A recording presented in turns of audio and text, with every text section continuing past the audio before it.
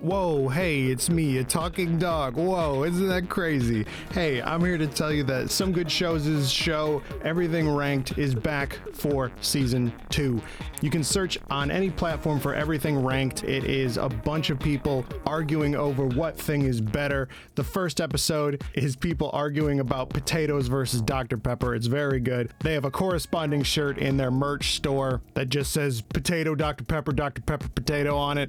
It's very good. Also, since you're about to listen to a My Hero Academia podcast, maybe you like a shirt that says Bakugo is very good on it. Also, that show, Everything Ranked, is completely all the way released, all 6 episodes of it, on the Some Good Shows Patreon. You can go there, sub at any tier, and you'll get access to it right away. Or you can sub at the Golden Skull tier level and get Patreon shoutouts like the ones I'm about to read.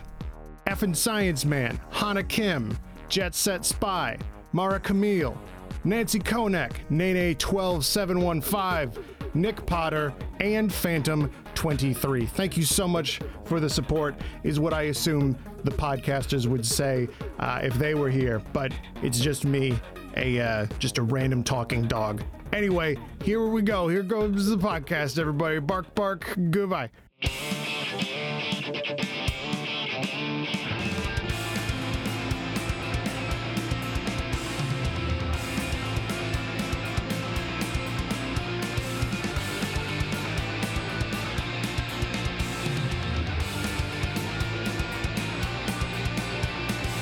Hello and welcome to The Big Three, the show that recaps My Hero Academia episode by episode and delves into themes, trivia, and more. I'm your host, Nathan Brandt. I'm your host, Jessica Howard. I'm your host, Cam Koenig. I think that was the low-keyest intro you've done for this show since we started this fucking Listen, thing. I'm drinking milk tea right now. I'm like, this is maybe the latest we've ever recorded. You are a relaxed bitch right now. Yes, yeah. Milk tea. Hello and welcome to The Big T. I mean, it is the Christmas episode. It is. Recording it on November 3rd, which according to Mariah Carey is Christmas. So Yeah. I went to Barnes & Noble yesterday and they were playing Christmas music. So bro, Costco had Christmas shit out like 2 months ago. That Christmas creep. I don't get it. Like, yeah, I'm happy for you, but yeah. But at least with these episodes, we have a new Christmas song to put on the like the rotation, where we have a Christmas song that won't be played in stores, but we can like listen to it and have a little holly jolly gay old time. Can't like Christmas music ever. And I think it's just because I worked at a radio station around Christmas. Oh. And that's a lost fucking cause now. that's worse than like working at a restaurant and, oh man, it's gonna ruin it. I'm not gonna be able to eat it anymore. And then they work an 8-hour shift. It's like, what'd you have for lunch? Oh, I had Taco Bell. I had quesadilla. Yeah. Exactly. I mean, you and I have both worked at GameStop, and so I also have felt like, oh, I'll never go to GameStop. But then sometimes like my girlfriend is like, let's go to GameStop, and I'm like, oh, they got My Hero stuff there. Oh, let's go. I'm still a fucking pro member. I still walk in there and I'm like, let me use my $5. Yeah, dude, same. Every time I say something about GameStop to Audrey, because she also worked at GameStop, she just immediately hits me with how she would answer the phone. Thank you for calling GameStop, where our new Power Up Rewards credit card gives you 5 months of 0% interest on purchases of $500 or more. This is Nathan. How can I help you? Yeah, she hits me with that. Yeah, absolutely. Hate it. Anyway, let's talk about good things that we like. Power to the players. Yeah. Power to the players. I haven't answered a phone call for work in like over 2.5 years now, so that's pretty cool. God bless. Bro, if you're not my mom or my DoorDash driver, I'm not answering the phone at all. Even DoorDash, it just depends on the day. Dude, we got to get into the podcast, but yeah, sometimes I'm just like, figure it out. Yeah. So, anime. All right, so Izuku Midoriya moonlighting as a DoorDasher.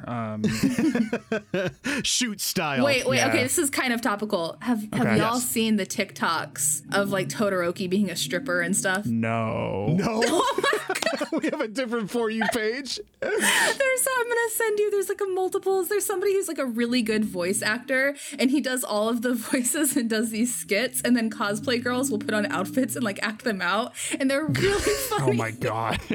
But his name is Icy Thought. That's pretty good. Yeah, that's good. Yeah. Anyway, so if you're listening to the podcast, that's my recommendation for you this week. Look up those TikToks. The brain rot. Anyway, this is the Endeavor Agency arc, which I guess I'll let the cat out of the bag here. This was originally after the next arc in the manga. There was an arc switch, and what is now the last arc in this season was happening now chronologically in the manga, and then this Endeavor Agency arc was afterwards. But as we see with these episodes, there is something big on the horizon and also something big that happened in the recent past that we're trying to figure out. And I think for viewers like Cam, hi, it's going to be a lot cooler to be like, oh, what happened, rather than like, oh, here's Endeavor figuring out what happened already. Once we get through like the other, because you said it's like they just swapped halves of seasons basically. Once we get through this season, I kind of want to know how the setup would have worked with that, because I'm interested to know that. I also want to know, and I was going to ask you, but you kind of already laid it out. Like, what's your spoiler-free take on why they did the switcheroo? Because I always watch this with Andrew whenever we watch the new episodes, and he was like, they switched it. Like, huh? Like, and he was super thrown. And he's like, are they cutting that out? Is that not going to be till next season? And then they hit it later on. But yeah, I'm just curious. Yeah, I am 100% for the switch. I think it works better narratively, but because it's the spicy thing to talk about. I mean, I'm the person that's on TikTok all the time with My Hero bullshit. I mean, I guess so is Jess. We've learned with Icy Thought, but like, this is another thing that people were angry about, and it's just because they knew that it was a different way, and now it's another different way. That's really it. They can deal with it. It is better than the manga.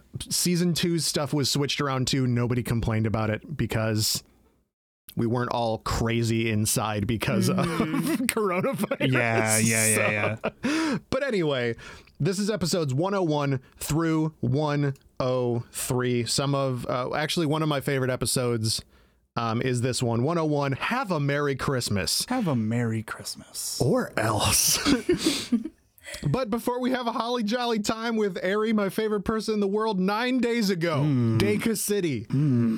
We see a red anemone flower, which shout out to, I think, Maiga in our Discord, who pointed out, hey, Nathan, are you going to talk about the symbolism with the flower that shows up in the beginning? And I was like, oh, word. And they were like, oh yeah, no, I'm like big into like flower symbolism. And so this red flower that we see that looks like an eyeball, I thought it was just like a weird, gross thing, but it symbolizes like fragility and death and stuff like that.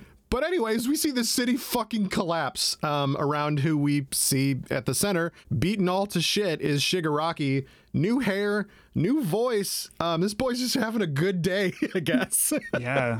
Comes a special time in every boy's life where they level a city and change their voice. And get white hair instead of gray hair.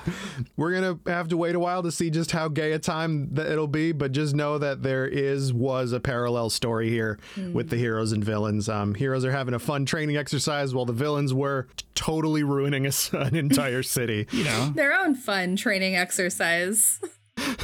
Gay's big day out, you know. Yeah. Everybody's workout looks different. Yeah. You know, you're right. This is like the season finale of an Always Sunny like season.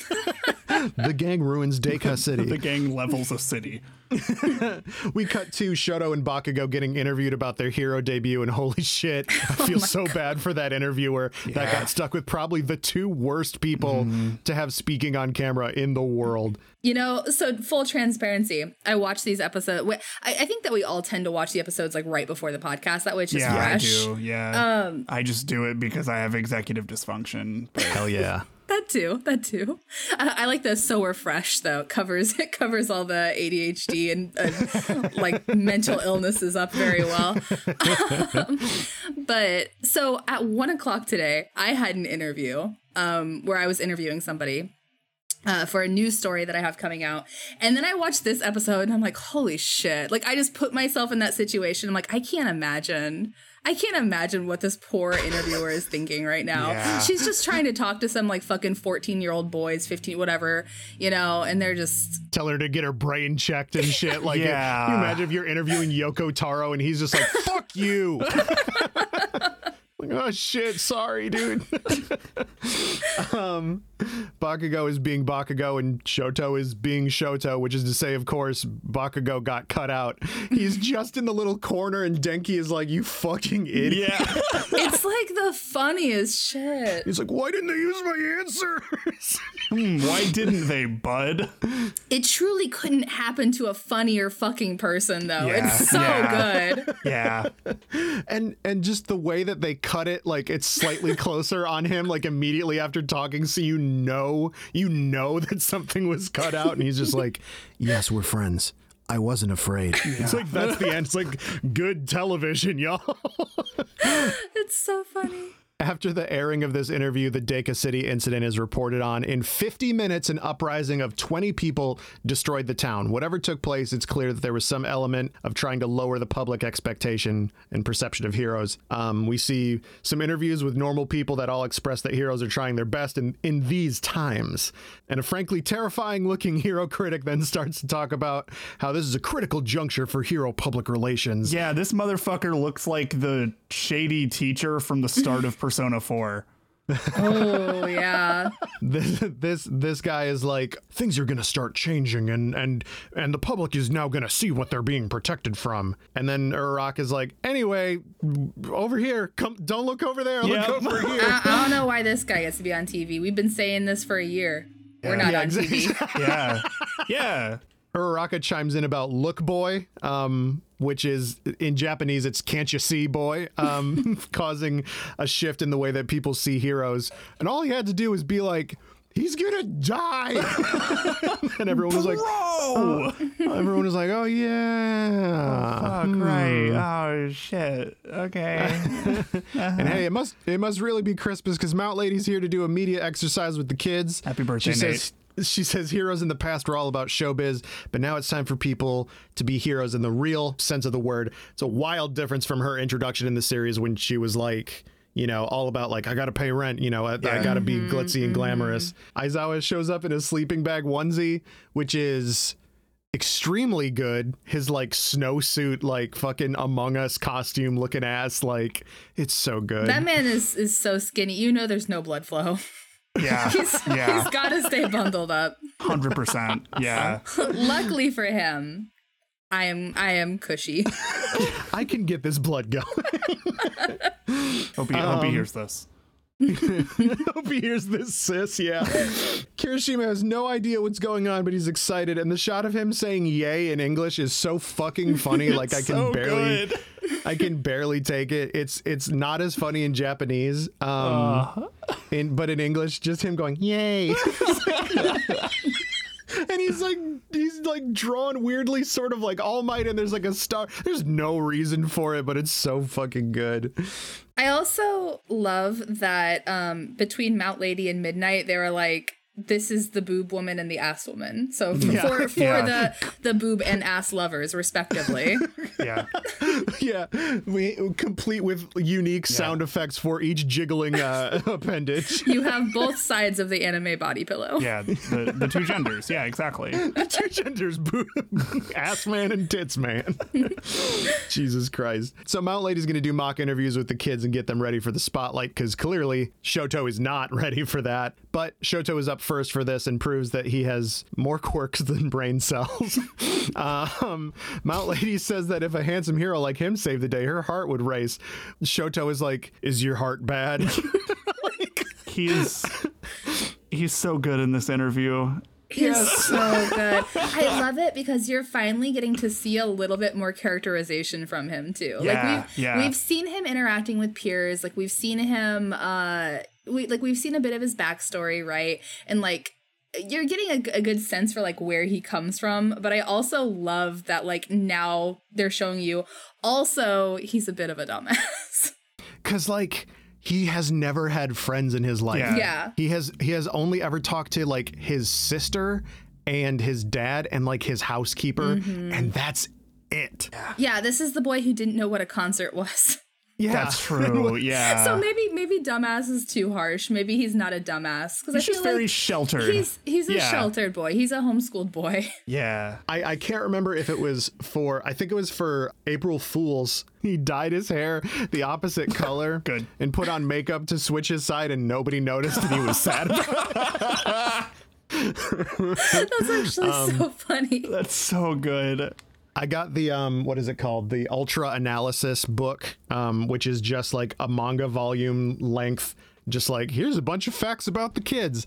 And that shit's funny as fuck for all the little tidbits that I'm going to be able to sprinkle into this shit now. Shoto talks about his moves, Heaven Piercing Ice Wall and Flash Fire Heat Wave, as some of the kids talk about Flash Fire Fist. Shoto can't quite do that yet, but I love that all of his ice moves are all like heaven based. It's like Heaven Piercing Ice Wall, Heaven's Curtain, and Endeavors are all hell based. It's just like, wow, okay, so like you really thematically just do not like your dad, huh? The other kids do little interviews and talk about how cool they are, but Bakugo says I'm not going to do anything stupid like that, so everyone should just shut up and believe in me. Mount Lady is like, oh, I see. Your problem is humanity.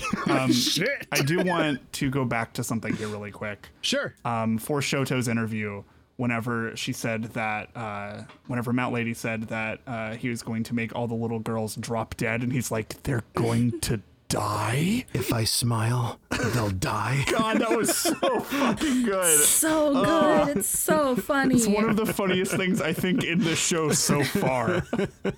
It's like that, and like the my name is not Five Weenies. Yeah, Shoto from UA. I think it's rent free in my head. Shoto's good. Oh yeah. But Midnight is like, hey Aizawa, should Bakugo be like you and just completely avoid the media? Just like leave. Yeah, and he's like, no, we can't really have heroes like me that do that anymore. We really need to be more front facing. And it's Deku's turn. Ooh, this poor boy. I would also be stiff talking to Mount Lady, so I can't really blame him, but he talks about his moves in relation to All Might. Like, she asks him questions about his moves, and then he can't stop talking. I love how he's like shown as literal Legos, and like Kirishima has like another thing of just like, oh my god, another person is using my quirk. It's like his worst fucking fear. He starts to talk about Black Whip. It's been a few weeks since it manifested the first time. So he's had time to train with it and manifest it via like the locking and unlocking image in his head. And there's this huge lead up, and the music is like, and it's like zooming in on this door with the lock undone and whatever. But however, he can only reliably manifest a few inches, and it only lasts a moment. Happens to the best of us, kid. Yeah, I was about to make the same goddamn joke. Ugh. We have one brain cell, and it is horny. You gotta get up pretty early in the morning to make cum jokes. No, but yeah, no, I was absolutely like, when that happened and I saw it for the first time, I was like, okay, I'm right about this. Cool, all right, bet. We cut to All Might, who has been pulling all-nighters to compile a notebook, not unlike Deku's from before. This one is all available info on previous users of One for All. Not as much info is survived from the early days. So info on like the first 3 users is essentially nothing. Nezu visits All Might in order to tell him that they're going to be resuming the work studies program soon. And this time, everybody's got to do it. And not everybody's super pumped about this, justifiably. So this request is coming from the Hero Safety Commission itself. We see the UA teachers talking about the program. Midnight is like, is what they're saying that we're short-staffed? Like, don't we have like a ton of heroes on the streets right now? Like too many, maybe? Almost like the Hero Safety Commission knows that something big is happening soon, but can't say what, as if they have like a spy and villain territory. Huh? What? Shout out to the dub for forgetting to put the effect on Ectoplasm's voice. Oh, they did, didn't they? Yeah. He's just like, hey, this is I don't like this. And I'm like, whoa, that's so all weird. Right, what? Okay. Nezu concludes that for whatever the reason, and also he's living Jess's dream and is inside of Aizawa's scarf. I think that literally the first time I watched this episode, I was like, wish that were me. Yeah. Little fucking rat. Yeah, I was like, okay, Jess wants to do that. Cool. Got it. Yeah. Of course. Yeah. So Nezu concludes that for whatever the reason, though, there's an imminent need for these kids to be as swole as possible. So he assigns winter break homework to the teachers to assign their students to good agencies. Before they leave, Nezu says that there's another program from the Hero Safety Commission that he wants to talk with Aizawa about. This is actually the second movie. But as you can see from the start of the episode, there's some parallel timelines happening. And if we watch it at the wrong time, it'll spoil some of what's going on in the Deka City era. Hey. Weirdly, Cam can watch the third movie, but not the second movie. And I'm going to this Friday. Bitch, that movie was fucking good. Good. It was real good. It was real good. It's probably my least favorite of the three, but still really fucking good. My role on this show is the least favorite of the three, but still pretty good. Oh my God. Shout out. What's good? How's Listen, it going? Cam, you're my wife's favorite podcaster. That's true. You're right. Yeah, God, I'm never going to forget that as long as I live. There is a short video call with Sukauchi and All Might a few days later where Nezu says that the dorms have been in effect for 4 months and none of the kids look suspicious. He says if the league acts up in the future and the kids still come out clean, it'll be a sign that there isn't a mole or a traitor. However, I really don't like Nezu's vibe. I don't trust him. Yeah. Fucking no, Nate, ever since you dropped that hint, you're like, it could be Nezu. It's not even a hint. It's just me going like, I don't like you little mouse man. No, but like his comment after that is like, yeah, probably isn't. And I'm just like, what do you know? What do you know, rat? Get out of my boyfriend's scarf. Yeah, tell him. Jess has big, I hope everybody that likes my man dies energy. Heart eye emoji, heart eye emoji. Especially now that we've got all these hints that All For One can somehow sense what's going on in the outside world, I'm like, what are you doing? What are you doing, you old rat man? What the fuck is up with you, huh? But hey, it's Christmas. Merry Chrysler. Merry Crimbus. Merry Crisis. Everyone has hats with something about them on the end, and I think that's adorable. They're all so good. Except for there's this one shot of Momo with the book at the end, and Bakugo is standing behind her, and it looks like he's just reading a floating book. I'm like, what? Oh, okay, got it. I liked all their hats. It was very good. Uraraka's poor ass is marveling at the food, and in general everyone's getting along and having fun. They talk about their work studies coming up. Been right there with Uraraka. Yes, dude. So you guys got 3 kinds of chicken. Oh fuck. You telling me there's 3 birds in this turkey? You telling me somebody turd in this duckin', dude? Okay. We've gone too far. Anyway, the kids are talking about their work studies coming up, and most of the kids already have theirs in mind, or they're going to places they've been to before. Deku can't go to Centipeter's agency, who they also forgot to do voice effect for. Centipeter's like, sorry, Midoriya, we're too swamped anyway. And I'm like, do 2 people work there? It's Bubble Girl and Centipeter? You just the stinky bug guys now? And if they said if Night Eye did all the paperwork and we only saw 3 people, then what did he even do? Apparently a lot. I don't know. I don't know. I don't know if he was cooking the hero books or what. I don't want to shit on the legacy of the late Sir Night Eye. It just kind of seems like he just got a cushy desk job and just coasting there, you know? They are laundering 100%. Sure, yeah. There's a tickle machine in there that wasn't paid for with legitimate funds. It can't be. Yeah.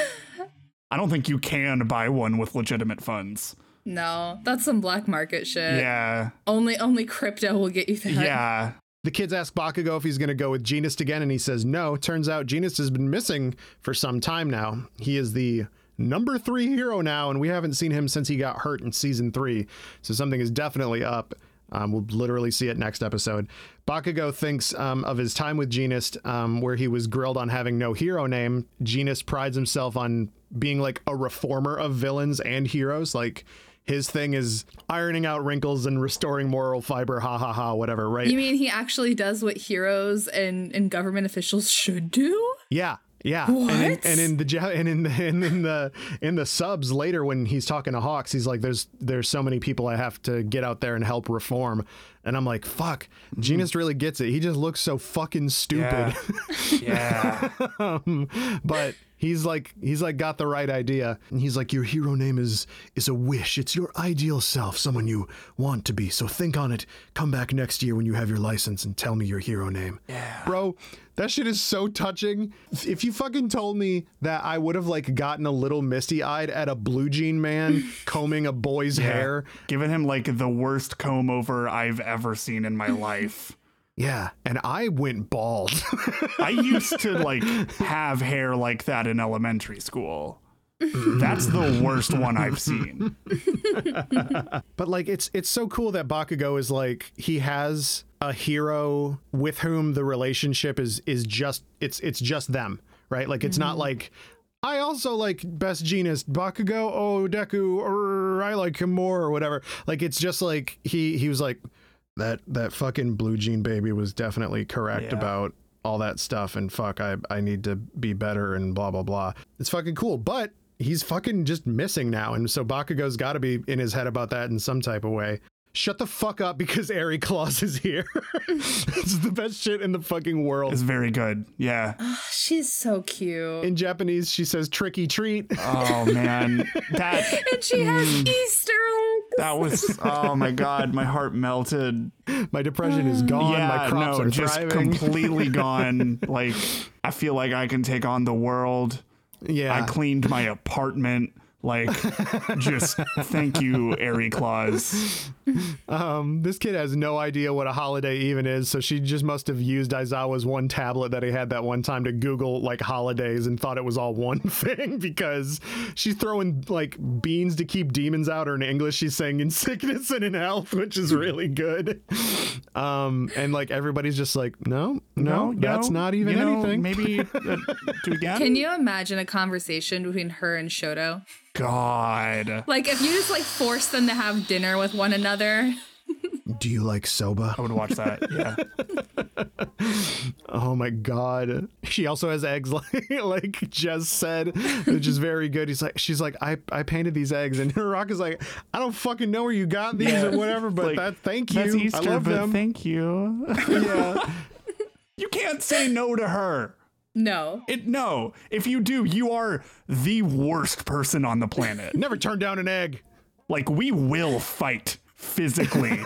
And I will win. It's truly like when your cat like brings you, you know, Yeah. a dead animal. It's like like this isn't great, but I love you, so I'll take it. Her horn has gotten bigger again, but Aizawa says that she's taken what Deku said last time to heart. And is going to try to learn how to use her quirk properly. And so Deku influences her yet again to be a better person, and everybody's so nice and good. Hooray. We get a montage of the party, Jiro singing, Ida conducting violently. Yeah. What? What? We see a tree with ornaments made by everyone, including a cross with a snake on it from Tokiyami, I can only assume. It's gotta be. Yeah, in the book I bought, I learned that his favorite hero's name is Dark Crystal. That's cool. That's cool as shit. That's very good. Fucking, I've been playing a lot of Final Fantasy 14. He's just a Final Fantasy 14 character. Oh yeah. Absolutely. Like 1,000,000%. And speaking of Tokiyami, the kids do a gift exchange, and he brings a fucking Buster Sword that Eri ends up getting, and it is my favorite. It's my favorite shot, and like my favorite panel in the manga is just her just being like, "Hey, sword!" Oh my god, it was so fucking good. The best part too is this is her first ever Christmas present. Totally. And she's like, "So you give each other swords? Got it." And like, if that were my first gift, all downhill from here. No Christmas will ever compare. Also, shout out to Mineta getting a picture of Aoyama as a gift. I'm glad you saw that. Yeah. Yeah, it's so good. God, that was so funny. Jiro gets a sweater from Sarah, which is very good. Kaminari gets his own gift of a basketball, which is very good. He's like, nah, fuck. I also have to say, I absolutely love Jiro getting the sweater, because I feel like it's very in line with her character, because she is about 6 years away from getting really into Phoebe Bridgers and dressing like 100%, that. 100%, yeah. She's about to get out of her like emo phase and get into her like coffee shop music phase, I think. Yes. Yeah. Exactly. And she will be wearing that shit, and she will be tucking it into overalls with the one strap down. She's going to listen to Taylor Swift and like it ironically, but then stop liking it ironically and just liking it. Listen, now we're just talking about me. Yeah, I know we are, Jess.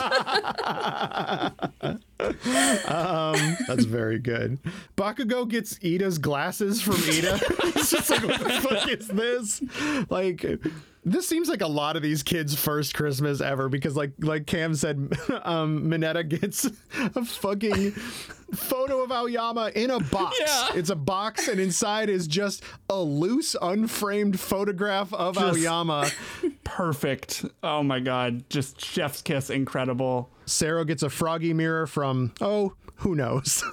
Yeah, who could that be?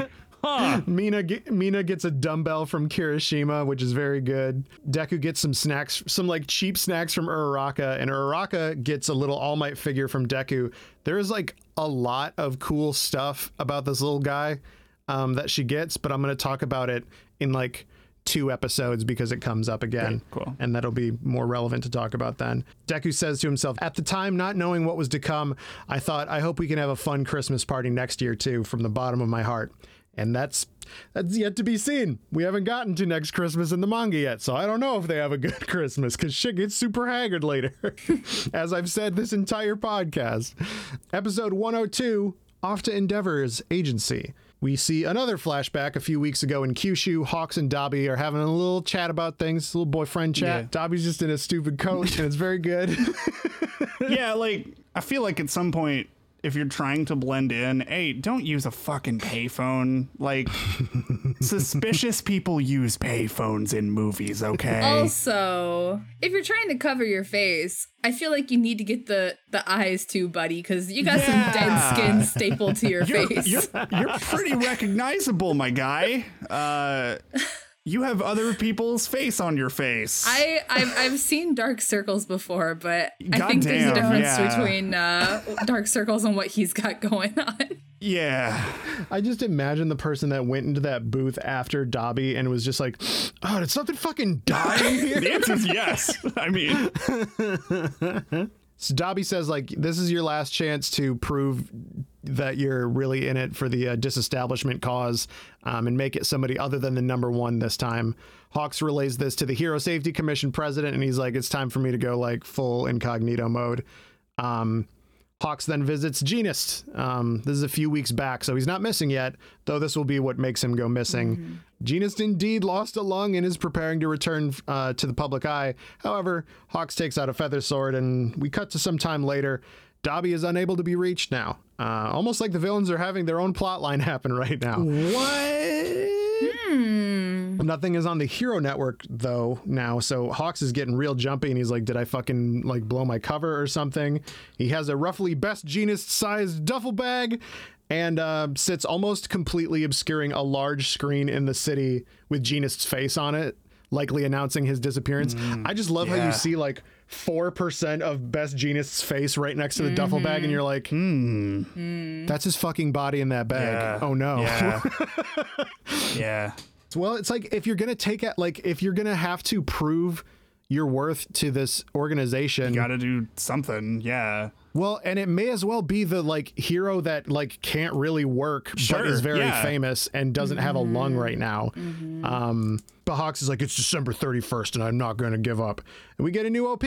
I like the song a lot. The song rules. It's by Man with a Mission, which is like 5 dudes that wear like wolf heads, not like furries, but like wolves. I just picture oh my god, why can I not think of his fucking name? Inosuke from Demon Slayer. Yeah. That's honestly, you said that, actually. That's immediately what I pictured. Yeah, they like popped up on my Spotify Discover Weekly like 3 years ago, and they got some fucking bangers. It gets funnier and funnier as this season progresses, with the start of it being like, whoa, it's all right, everything will be just fine. And it's just like, no, it ain't, but we're not gonna be okay. But that song whips. So in this OP, we see a bunch of like the new big three basically sitting around and looking cool. But we also see flashes of who some of our new antagonists are going to be, as well as a shot of Aizawa and Mike in front of Tartarus with a kitten in front of them. I'm sure this won't be important later. No. And we end with Shigaraki dusting one of his hands, which is pretty cool. Yeah. So like big things to come in this season, and I'm very excited to get to it. But it doesn't outright spoil anything, which is good. Yeah, those OPs have been pretty good about that. Yeah. Mm-hmm. That is something that's very cool about My Hero OPs. I feel like they're very good at like once you're at the end of the season, you can go back and you're like, that's what that means, and that's what that means. Yeah.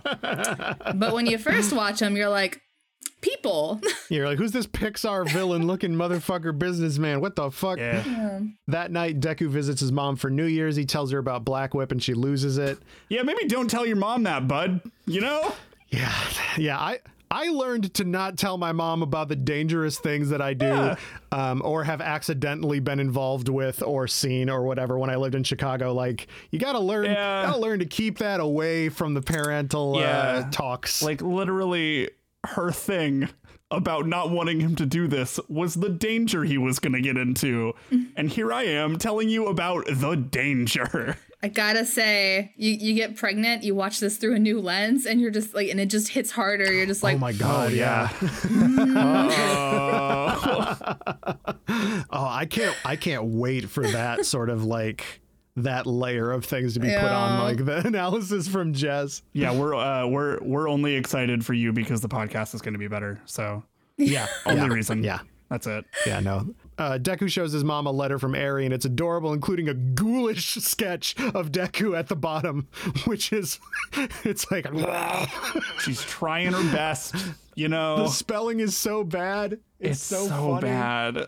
Dear Mr. Deku, thank you for not saving me. Yeah. Yes. Deku's mom says, like, I might have nothing to worry about anymore. You've got such good friends and you're doing good work and you've got, good teachers around you and stuff. She says that she used to think that she had to protect him, but now he's kind of protecting himself and everybody else around him is stepping up to do that as well. The next morning, January 1st, Cementos drops off Deku at the bus station.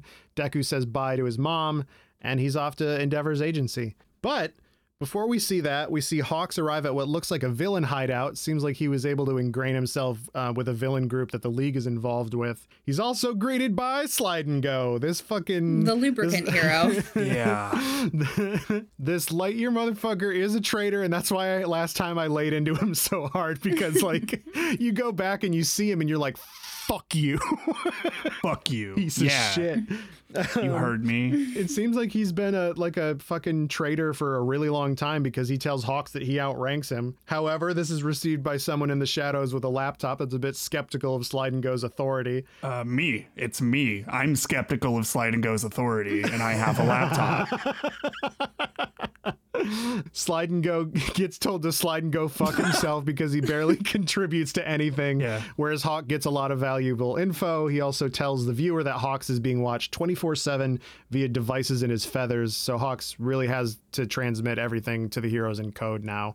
I love this like sudden thing of like, oh, there is a weird dynamic here of like, wait, I thought the League was only like 6 people. Where is this IT guy with a satellite coming from? And we'll figure it out, but it's still, I really enjoy Cam and Jess. You both don't know what's all of what's coming. So like, do you see this and are you like intrigued by it, or are you just like, yeah, go ahead, whatever? No, I super want to know what else is going on, because it's like the first time I've heard of this group, or like at least seen that like, okay, either there is another group or the League of Villains has put in some serious fucking work.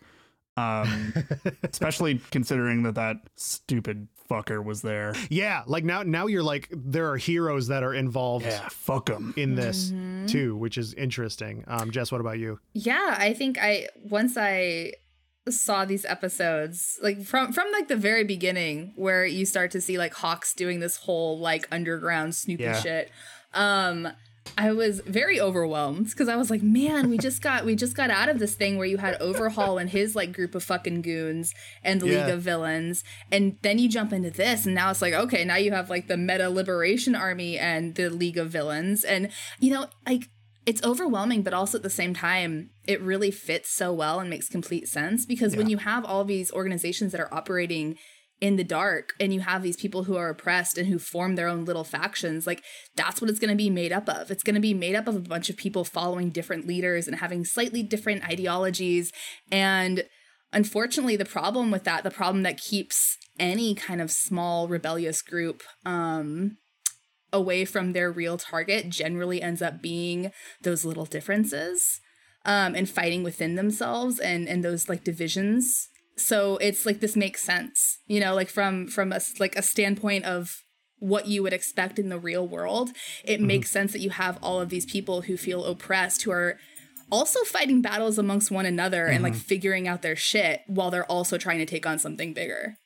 I love it when Jess or Cam will just be like, it reminds me of, and then they'll just literally say what's going to happen in the next like arc. And then I'm like, all right, tight. We'll just move on then. I'm going to take off. Yeah, we'll catch you later. Welcome to the big two. Yeah, exactly. Well, I could take a big two.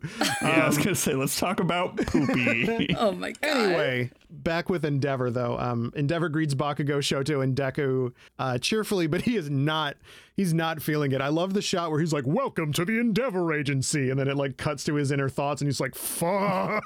He's like, fuck them kids. Bakugo straight up in Japanese calls him cringy, and I love that. Yeah.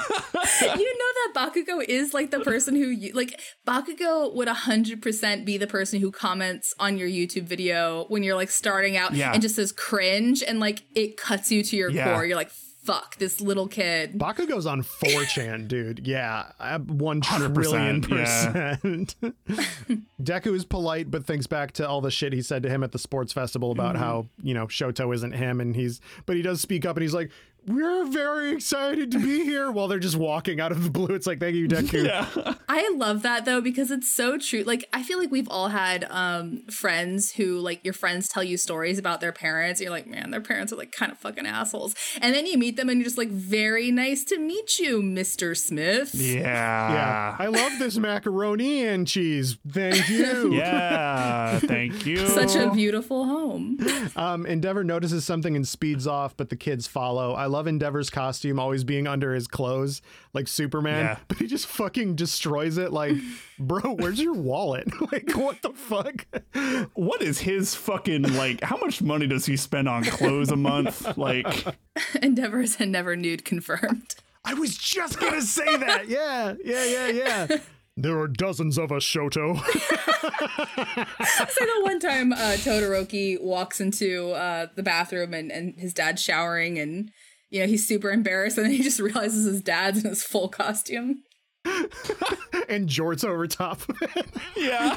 And jorts. Endeavor is a jorts dad. And like, weirdly, Shoto is Tobias from Arrested Development also. Yeah. It appears I blew myself. Yeah. Oh my God. Fucking, they were the Metamucil band. Yeah, dude, yeah. Oh, shit. The Teamacil. Oh, that's what it was. His Teamacil. Yeah. Teamacil. Fuck.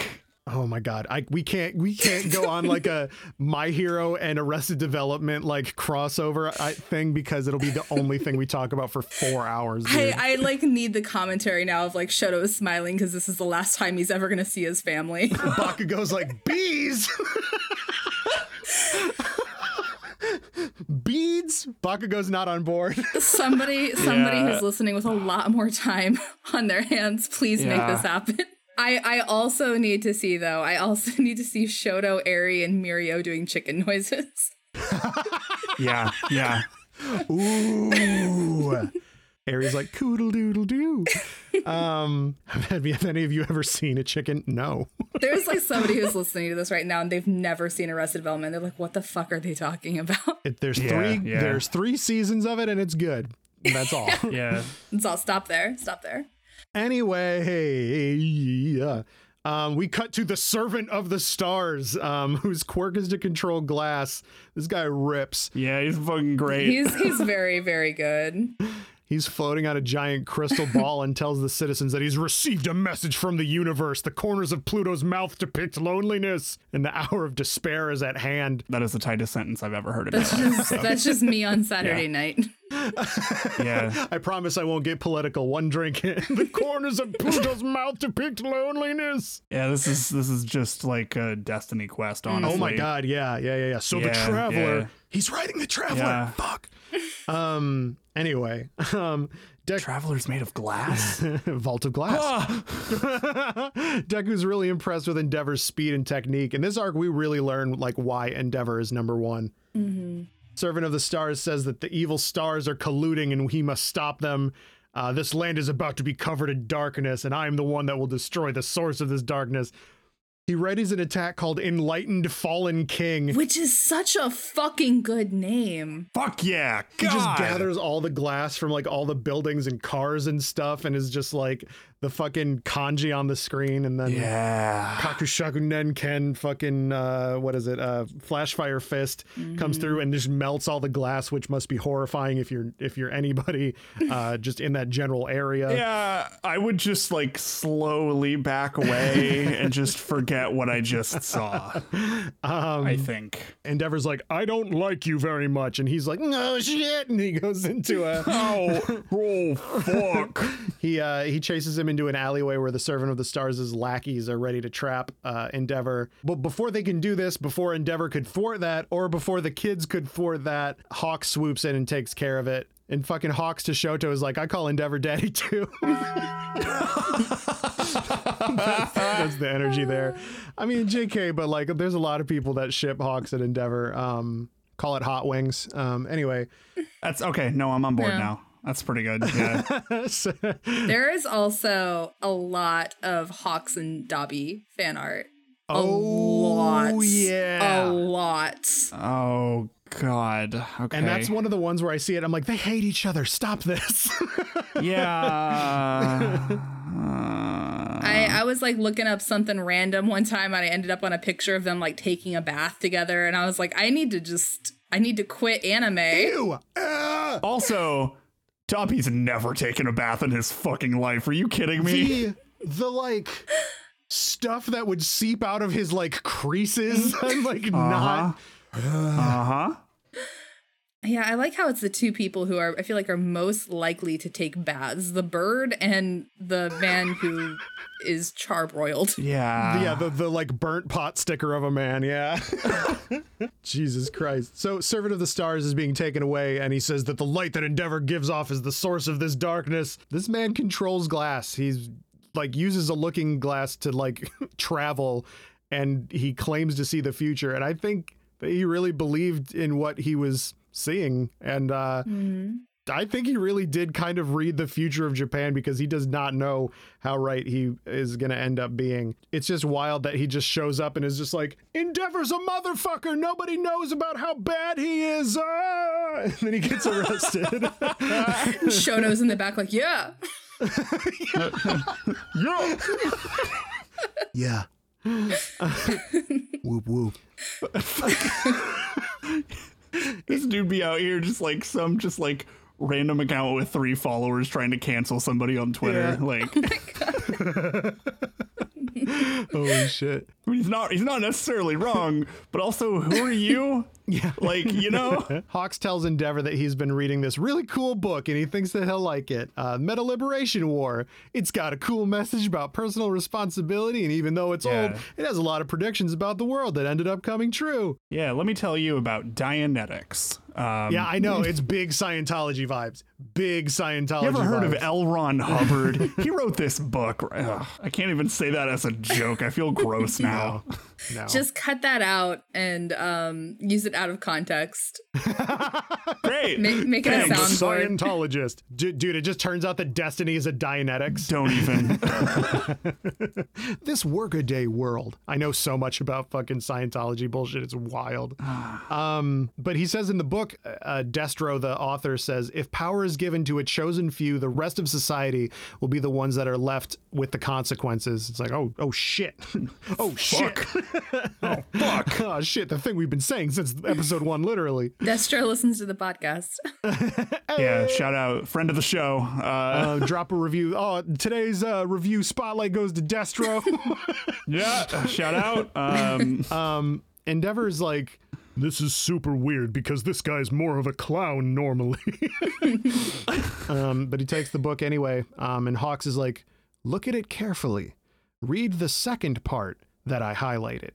It's very good. Basically saying like, like, look at it. The CIA agent who was tracking Hawks that day was a little sleepy. Yeah. The CIA agent in his phone, aka the Meta Liberation Army.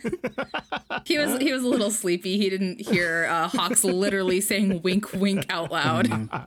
Basically. Yeah. I feel like trusting Endeavor to uncover a coded message is a little bit risky because he's not smart, but he's a literal hothead. yeah, exactly. But it ends up working out. Endeavor remembers the grave seriousness of the head of the Hero Agency, Hero Safety Commission, telling him to train his work-study students. So he knows something is going down that people can't really talk about. The kids get to the massive agency and meet with one of my wives, Burnin, head of the Flaming Sidekickers. Shout out to Burnin. But Burnin rules. Her head's on fire and she can fly. Is what It's her great. vibe It's is. great. It's great. You don't really need more than that, honestly. She's in the third movie and like she's got like casual clothes vibes going on with it too. It's just Fucking like great. Cool. Wonderful. Endeavor doesn't want to train Bakugo and Deku, but it looks like they'll have a good learning experience anyway. This is wicked not good enough for Bakugo. And Shoto says that he'll talk to Endeavor and change his mind. Also, Bakugo in Japanese calls Hawks a spoonbill, which is very good. That's like his like shitty nickname for him. Good. That's good. In the Ultra Analysis book, there is a whole page of Bakugo nicknames for people. And it's, I love that. That's very, so very good. good. So in his office, Endeavor reads the Meta Liberation War copy and uncovers the second word of the highlighted part is the key to the message. The message is, the enemy is the Meta Liberation Army. They number over 100,000. In 4 months, they move to action. Fuck. Yeah. Okay. You just went from like 5 gay dudes like in an army with like toga Just hanging out at a bar. hanging out in a bar to like, yeah, there's a secret army in Japan and they're gonna blow everything up. Yeah, this is what happens whenever you get too political with your friends at the bar and then you accidentally, try and overthrow society. Well, I just remember when I heard that number too, I was floored because I was just like, 5 people calling themselves a league. Yeah, What's I an was army? like- 12?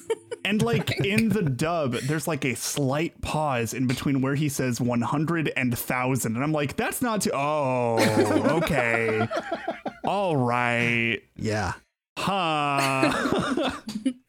So after this, we get a new ending. It's okay. I like the song fine. a lot. Yeah. It's Yeah. fine. It's more like you get a little couple glimpses of Hawks as a kid with like an Endeavor doll and whatever. Yeah. Nothing really substantial here. Yeah, it's fine. Also, though, we do see the winter vibe of all of the kids, and it's cute as hell. And like Momo is making tea and being given cake by Sugar Man. And I don't do the shipping thing, but like, come on, man. They literally talked about cake and tea pairings. Like, come on.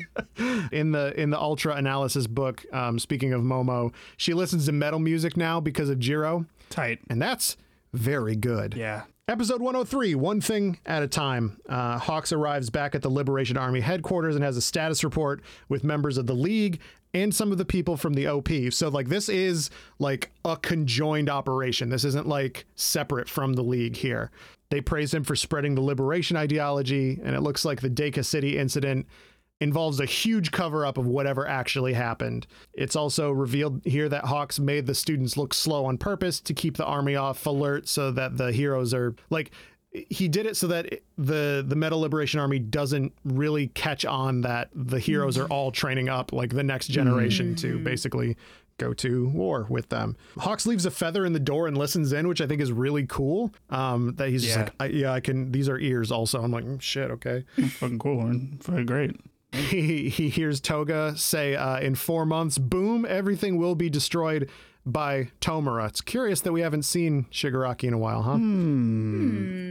Hawks needs to find out what they're planning, how many heroes are actually in the Meta Liberation Army, if there's a benefactor, basically all the details. Otherwise, a raid of like one mansion with like 40 people in it is not going to do anything. In order to actually stop problems, we need to get rid of everybody all at once. We cut to Endeavor still reading the code. Hawk says that before 4 months has passed, he'll send a signal. In case of failure, more manpower is needed. This makes Endeavor change his mind about training just Shoto. He doesn't know what's coming, but he knows that he can't play favorites here, and he needs to make sure that the kids are as ready for anything as he is. He thinks about the Hero Safety Commission leader again, and in my brain I called her Hero Lee Clinton. And like, oh my God. I'm just chilling in Kyushu Rapids about to ask the kids to tweet their opinions on the death of Night Eye using 3 emojis or less. Let's Pokemon go to war. Let's slide and go to war, kids. Yeah. Oh, shit, dude. Hero Lee Clinton. Hawks thinks about the initiative to do the mandatory work studies. It turns out Tokiyami is the reason for this. Hawks saw the potential, and it made him feel like the kids were ready for the responsibility and that he can trust them to handle the action. And like, shout out to the homie. Shout out to the goat that's also a bird. So we see shots of everyone at the work studies, and I love this so much. Tetsu is at Fat Gums, which is great because that's where Kirishima already is. Ida is back at Manuals. Kaminari, Sero, and Mineta are with Catholic Poison Ivy with Team Lurkers, which is very good. Sugarman, Tailman, and Bobby Hill are with Jevodan at the agency of a lion hero that is ripped straight from Crazy Zoo, Horikoshi's other manga, like Gang Orca. He was the Bakugo in that manga. And speaking of Gang Orca, Jiro and Shoji are with him and fucking Sonic the Hedgehog, I guess. Yeah. All right. Sure. Fuck it.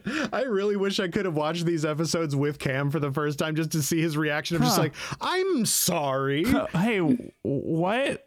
Bro, there are so many hilarious hero designs in the background of the World Heroes Mission movie. Like, literally, just Spike Spiegel is in the background in one part. I'm glad you also noticed that. Because, I mean, of course you did. But, like, I was, like, looking at that. I'm like, this is very good. Damn, they got John Cho for this picture? There's, like, a fucking Costco Harley Quinn. Like, there's, like, also just a guy with a bucket on his head, like a metal bucket on his head, which is good. So good. I just love the background heroes. And fucking, if you know what Chainsaw Man is, Chainsaw Man without any design changes makes a weird cameo in the war arc later. It's like, wait, hold on. You're from a different fucking manga, dude. Go back. Go away. And your manga's fucked up, dude. Manga Fukudashi and Koda are with Wash, which is very good because these are the two that use their voice to fight, and they're with a man that's basically a Pokemon speech-wise. All he says is wash, washa, wash. I love him so much.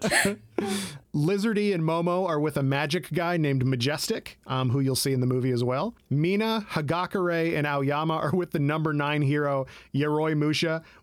I don't think we'll ever figure out what his deal is. He's just a big samurai man. Tight. Great. Honestly, good enough for me. Yeah. We see Shiketsu and Ketsubutsu High as they prepare for their work studies as well. So this is not just a UA thing. This is like countrywide. Everybody get swole because we're going to go punch some fucking villains. Hawk says, by the next time the cherry blossoms fall, I hope we'll all be smiling. Unlike the Christmas wish, this one has an answer that we will see eventually. Endeavor grills the kids on their goals. Deku is like, okay, here's my entire backstory. Here's my little worm thing coming out of my arm. It's a worm. My quirk is worm on a string. He basically, I don't need to recap anything that he says. The gist of it is that, like, I want to do more stuff without thinking about it. But it's a hilarious gag of just like Bakugo and Shoto in the background, and Shoto just not having a damn thought in his life, and Bakugo just getting angry, like, oh my God, you're so fucking lame. Oh my God, shut the fuck up. I feel like there also has to be some frustration from Bakugo, right? With like how Deku explains things, because Because he doesn't. He doesn't. Well, he just doesn't hide shit too. It's like, dude, like literally the first thing that Endeavor says is like, kind of sounds like All Might. And it's like, Bakugo's got to be sitting there like, yeah, it fucking does. So maybe shut up a little bit. So just like shut a the little. fuck up, bud. So your power comes from another dimension or something. Shit. Yeah. Bakugo just wants to find out what his limits are, and Shoto unexpectedly speaks up here. He says he wants to learn Flash Fire Fist, and while he didn't want to rely on his dad, he still has to learn it from him. And he's like, make no mistake, I am using you. And I'm like, whoa, shit, Good dude. shit. Good shit. On patrol, Endeavor tells the kids that while most places only do combat, rescue, or evacuation, his aim is to do all three, and that's why he's number one. Parallel processing and quick thinking. He wants the kids basically to get street smart here. His challenge to them is catch a villain faster than him just once in their tenure there. He jets off to stop a hit and run suspect, which looks like Present Mike's like weird brother or something. Yeah. He completely leaves the kids in the dust. Bakugo is like, oh, it's cold. I can't go fast in the cold. Shoto is like, Bakugo, did you notice what he did? And like, I love the shot of Bakugo trying with every ounce of his being to be polite. Like, he's like, there's nothing that you would have seen that I didn't notice already, but let's hear it anyway. Oh, what do you have to say? Shoto is like, he was using his flames as propulsion, and I didn't even realize I can do that too. It's like, God, you're so dumb, He's dude. so stupid. He's so pretty. So stupid. Yeah, you're like Mount Lady. You're like, you're so stupid. You're just my type. Yeah. It's no wonder his first outfit or his first hero costume was like literally like a white button-up shirt, khakis, and like ice on his body. It's like, you idiot. Like, I just wore this out today, so Yeah, I have to dress nice, so a dress shirt. Endeavor does praise Bakugo, though. He's like, you're pretty good for a novice, but you have to learn how to condense your fire and release it in an instant. I love how he's like, you want to learn your limits? Your little piss baby is your limit. I'm like, whoa, shit. fucking tell his ass.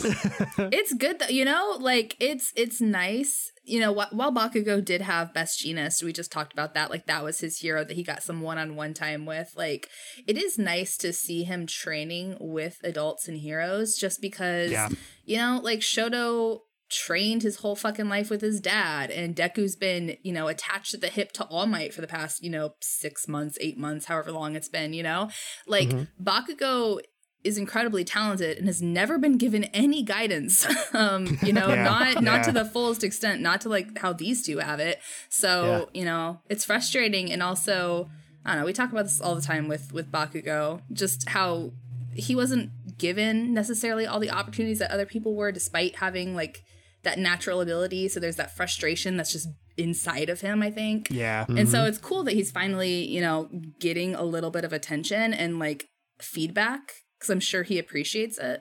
Yeah. And like, he probably wasn't given a lot of guidance as a kid because he was head and shoulders above the rest, but also he probably would have rejected any real help before. Like, I think now he's like, because he says like, I told you it's the cold, I can't fight in the cold. And then Endeavor stops a truck from hitting a lady and is like, are you gonna tell somebody's dead family I'm sorry it was cold out? Like, no, be better, get there faster. I don't even know how I knew that this was gonna happen, but I stopped it. Like, That was a good moment. Yeah. and like Deku comes to the lady and like it like shows that he's learned a lot too, because he doesn't show up and go, this is really bad. Like, are you, yeah, he's like, are you okay? Are you hurt or whatever? And then he's like mediating this conversation between the lady and the guy that almost hit her, which is very good. So like, this is the moment where I was really like, damn, like Endeavor is like a pro when he like saved that lady, didn't even look at her, and was just like, Bakugo, you're a little bitch, get the fuck out of here. I'm like, oh fuck. You gotta needed that though. Like, He's like, let's go to 7-Eleven and get meat buns or whatever the fuck we're gonna eat in the next scene. He's like, all right, everybody, so check this shit out. You see that ugly little man driving? I want you to be that ugly little man. When he drives, he knows how to brake, turn, and uses blinker and fucking everything. Look at that. Now I want you to do that but do it with your strength and your muscles. And Deku's like, whoa.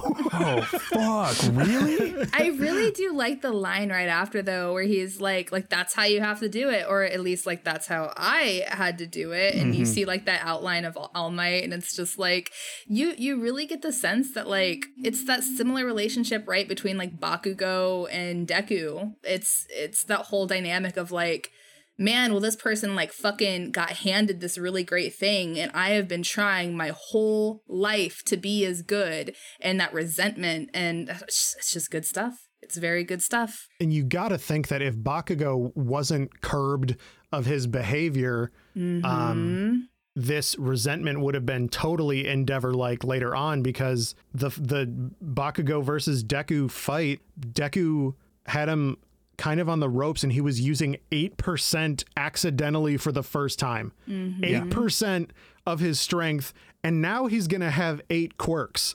Like, excuse you? Yeah. Like, can you imagine the difference in their lives if Endeavor had known, like, 20 years ago or whenever, that, like, the true nature of All Might's powers? Like, how that would have changed his perspective and how he went about his entire life, and, like the standard that he held himself to? Shoto wouldn't exist. No. Dead ass would not exist. Yeah, because Bakugo was given some honesty and, like, had some, I don't know. I mean, this is just the theme of My Hero, right? Is that when you have people who actually look out for you and systems in place that, like, check you and make sure that you're getting what you need from people, you live a better life. And Endeavor didn't have that. Yeah, and responsibility is a collectivism thing, especially from this Japanese point of view. And so Endeavor's problem was he didn't think about the collective enough. He thought about him, and he thought about, you know, not only the individual of him, but the individual of All Might and how to surpass him and stuff. So it's just like, but now, like, they show these flashbacks with Endeavor, and it's like, who the fuck is that? Who the fuck is that guy that Deku is talking to? This guy's completely different. But still, some people think that he hasn't changed at all. I'm like, you're a fucking idiot. You're dumb. You're not watching this show. And that is when we will scream at them in the next, like, episode or two. Oh my. So anyways. So the car metaphor he uses is pretty damn smart, though. Like, it super is. Yeah. Deku is gonna have a lot of abilities, and fucking, like, literally already does with full cowling and shoot style and fucking spaghetti mode or whatever the fuck. He's gonna need to be able to use all these efficiently in order to be the next All Might, let alone defeat All For One, who has shown that he can parallel process the fuck out of one arm and punch a town to death, kind of. Like, All For One can be like strength times 54 and metal hands and fuck you bones and whatever. Like, he can do all that shit, but Deku is just like, wham. It's like, you're gonna die, man. Like, you're gonna totally completely beef it if you fight him today. So just like the beginning of the anime, Deku is learning to be a hero with what he can do for now, one step at a time. Almost like that was the title of the episode, but whatever. What? Oh, what? So that's these episodes. Yeah. It's funny. We're doing like 3 episode chunks, but we're still like netting the same amount of time talking, because these are some pretty dense things, especially if you don't already know what's happening. Like me. Yeah. So many people that read the manga or just like read the wiki and knew what was going to happen, they went into this season knowing the mystery of everything and knowing what was going to happen. And they call the Endeavor episodes boring, or like nothing happens. It's like, you can't watch something and have it just be you confirming something you already know. Yeah. Yeah. And even then, it, like, the arcs were switched around, so it was different, and people were mad at that. So it's like, just stop. I do wish that more people who consumed visual media, whether it's movies or TV shows, and they've already read like the book or the comics or the like whatever it's based off of, like, didn't necessarily go into these experiences expecting to be like, I got that reference. Yep. Nope. This confirms it. That's what should happen. This, like, it's so, I just don't get it. I don't get it. It's that's not why I watch things. I don't like exact translations of things. Like, no, it's an adaptation of an original work. Like, this is not the manga. I wish that more people saw it that way. You know, like, I want, like, TV shows, even if it's something like anime that's very 9 times out of 10 very, very, very similar to the manga. It's still technically an adaptation. So like, don't get your heart broken if like things are slightly altered. I was just going to say, I like that this show goes from, yeah, this show's pretty good. Let's talk about some really cool stuff in here. Okay, everybody on the internet, please shut the fuck up. Yeah, that's you know, and like I don't want people to take it the wrong way. Like, for instance, I'm thinking of Full Metal Alchemist now, right? And how many people hated the original series. And then Brotherhood came out once the manga was finished, and it stuck to the true like storyline of the manga. I'm not saying that you can't not like Full Metal Alchemist, and you like, and Full Metal Alchemist is your, or Brotherhood is your favorite, because like you can just prefer that it stuck to the manga story. You can think the manga story was better, and you can think Full Metal Alchemist was just not as good. But if the reason why you didn't like it was strictly because it doesn't stick to the story and this one is the real one, I feel like that's just kind of a shoddy reason. Yeah, absolutely. Like it doesn't feel like an actual reason. It's not a personal thing. It's just like you're giving it an A through F based on how it, you know what I mean? Like it's not, yeah. You just have to have a better reason than that. If you just don't like the story, that's cool. But it's a big internet culture thing. It's a big hype culture thing. And it's like, I just wish people didn't go into any kind of media experience, whether it's reading a book, listening to an album, whatever. Don't go in it with like a checklist of things that you like need to have happen for you to like it. It's part of the reason why I have a love-hate relationship with fan theories and stuff. Like, it can be kind of fun to like speculate and be like, ooh, based on this thing in the show, I think this is coming, you know? But then you have people who take it too far, and then if something doesn't happen, they're like, fuck this. Like, I could have done it better, you know? Like, and it's like, dude, you were theorizing as a fan. You were having fun. Like, I thought we were all having fun here. And then you see people on the internet take it way too far and like send death threats to J.J. Abrams. And it's like, listen, I didn't like how it ended up either. But also, please calm down. You really, you really got some strong opinions about Palpatine's lineage, huh? There's nothing bad. If your fan theory ends up being correct, that's not bad either. Yeah, no, not at all. Yeah. If it's okay if a story is simple, it's fine. It's fine. Like I run into this a lot with like the Destiny community. Where like where things are going to be going, because it's like season to season story. And like a lot of people got mad at the start of this particular season because of how like a certain, I'm not going to get into it in case anybody isn't playing and wants to, but how a certain character has been a little weird for the past few seasons. And then what actually like the kind of like climax of that point hit at the start of this season. And like a lot of people were like, oh, that's so fucking predictable. And I'm like, fucking so also, it's great. That's another fucking pet peeve I have. I hate when people use predictable as a criticism of a story. 'Cause like, you do realize that tropes and like and predictability and like and seeing and foreshadowing and knowing where things lead in stories like is like that's normal. These motherfuckers out here talking shit on predictability like every movie they watch isn't just the hero's journey. Yeah, and do you not realize, I feel like the number of people who say that they don't like predictability in a thing, do you realize how fucking weird unpredictability can be in a story? Yeah. Or like, because then you're like, that was a plot hole. If it's, you know what I mean? Like you're gonna bitch either way. Like that's what it comes down to. Yeah. And then people watch Dune and then they're like, that was weird. I'm like, yeah. What's the point of Dune, bud? People, I'm sorry, people's threshold for weird is fucking Thor Ragnarok. Because listen. You made me unplug my headphones. That shit hit so hard. I love that take so fucking much. Holy shit. It's true. And I love that movie, but fuck, man. No, I love that movie too. I think it's actually like, as far as Marvel movies go, I think like it's one of my top ones. Yeah, for sure. I'm still starting an Indiegogo for anybody that needs medical attention after that blazing hot take, though. Holy I'm fuck. just saying, people are not as open to weird as they think they are. Yeah, go watch a David Lynch movie and get back with me. Like, people like to think they like weird shit. I'm not trying to be gatekeepy. I'm not trying to be mean. I'm just saying that it's you're not. you're not watching as weird as shit as you think you are. It's not a synth and the color purple. Anyway. Yeah. I think that a lot of people, especially are like people that are in the Discord talking and stuff like that, they're on this level. And I think a lot of people relate to the things that we talk about in this section of the thing where we're like, anime good, internet bad. Yeah. Well, and like also, right, if you've been listening, what episode of the podcast is this? This will be like 27 or 28 or something. If you're first of all, if you're someone who's seeking out podcasts and you're interacting with them and you've listened to 20 something episodes of ours, I feel like I can say these things because you're probably someone who wants to see media in a certain way and likes to engage with it in like a conversational and kind of like analytical way. So I feel like you get this. So it's not necessarily directed at you. But these are just things that you can say to your friends who are telling you that Thor Ragnarok is the craziest movie in the world, okay?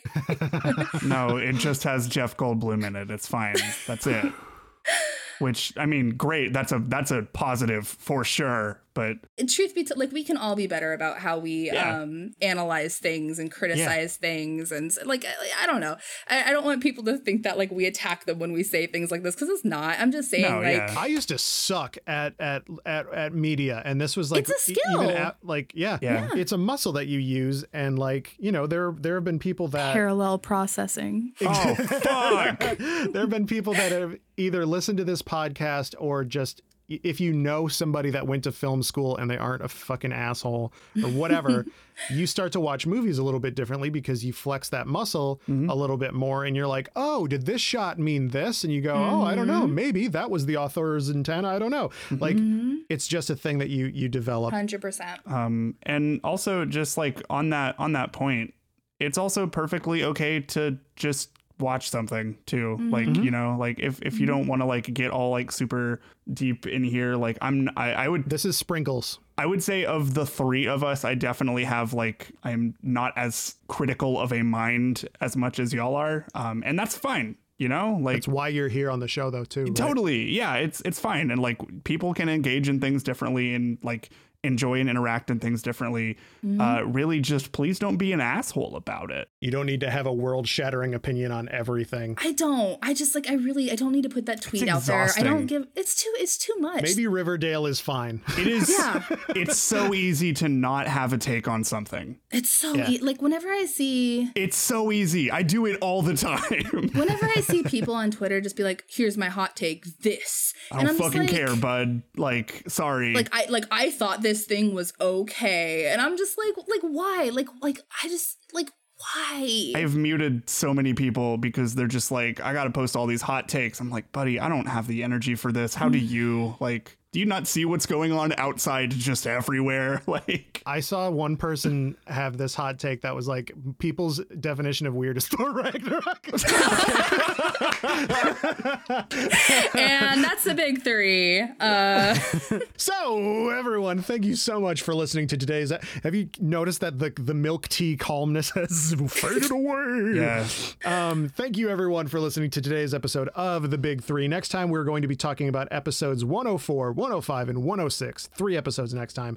And maybe secure a membership to the Shonen Jump app, because the episode after that, we're going to be reading a chunk of the Vigilantes. I get to learn how to read, everybody. Yeah. Finally. Right to left. It's been 28 years. There's somebody who listens to this podcast and they're like, God fucking damn it. I didn't sign up to read. Fuck.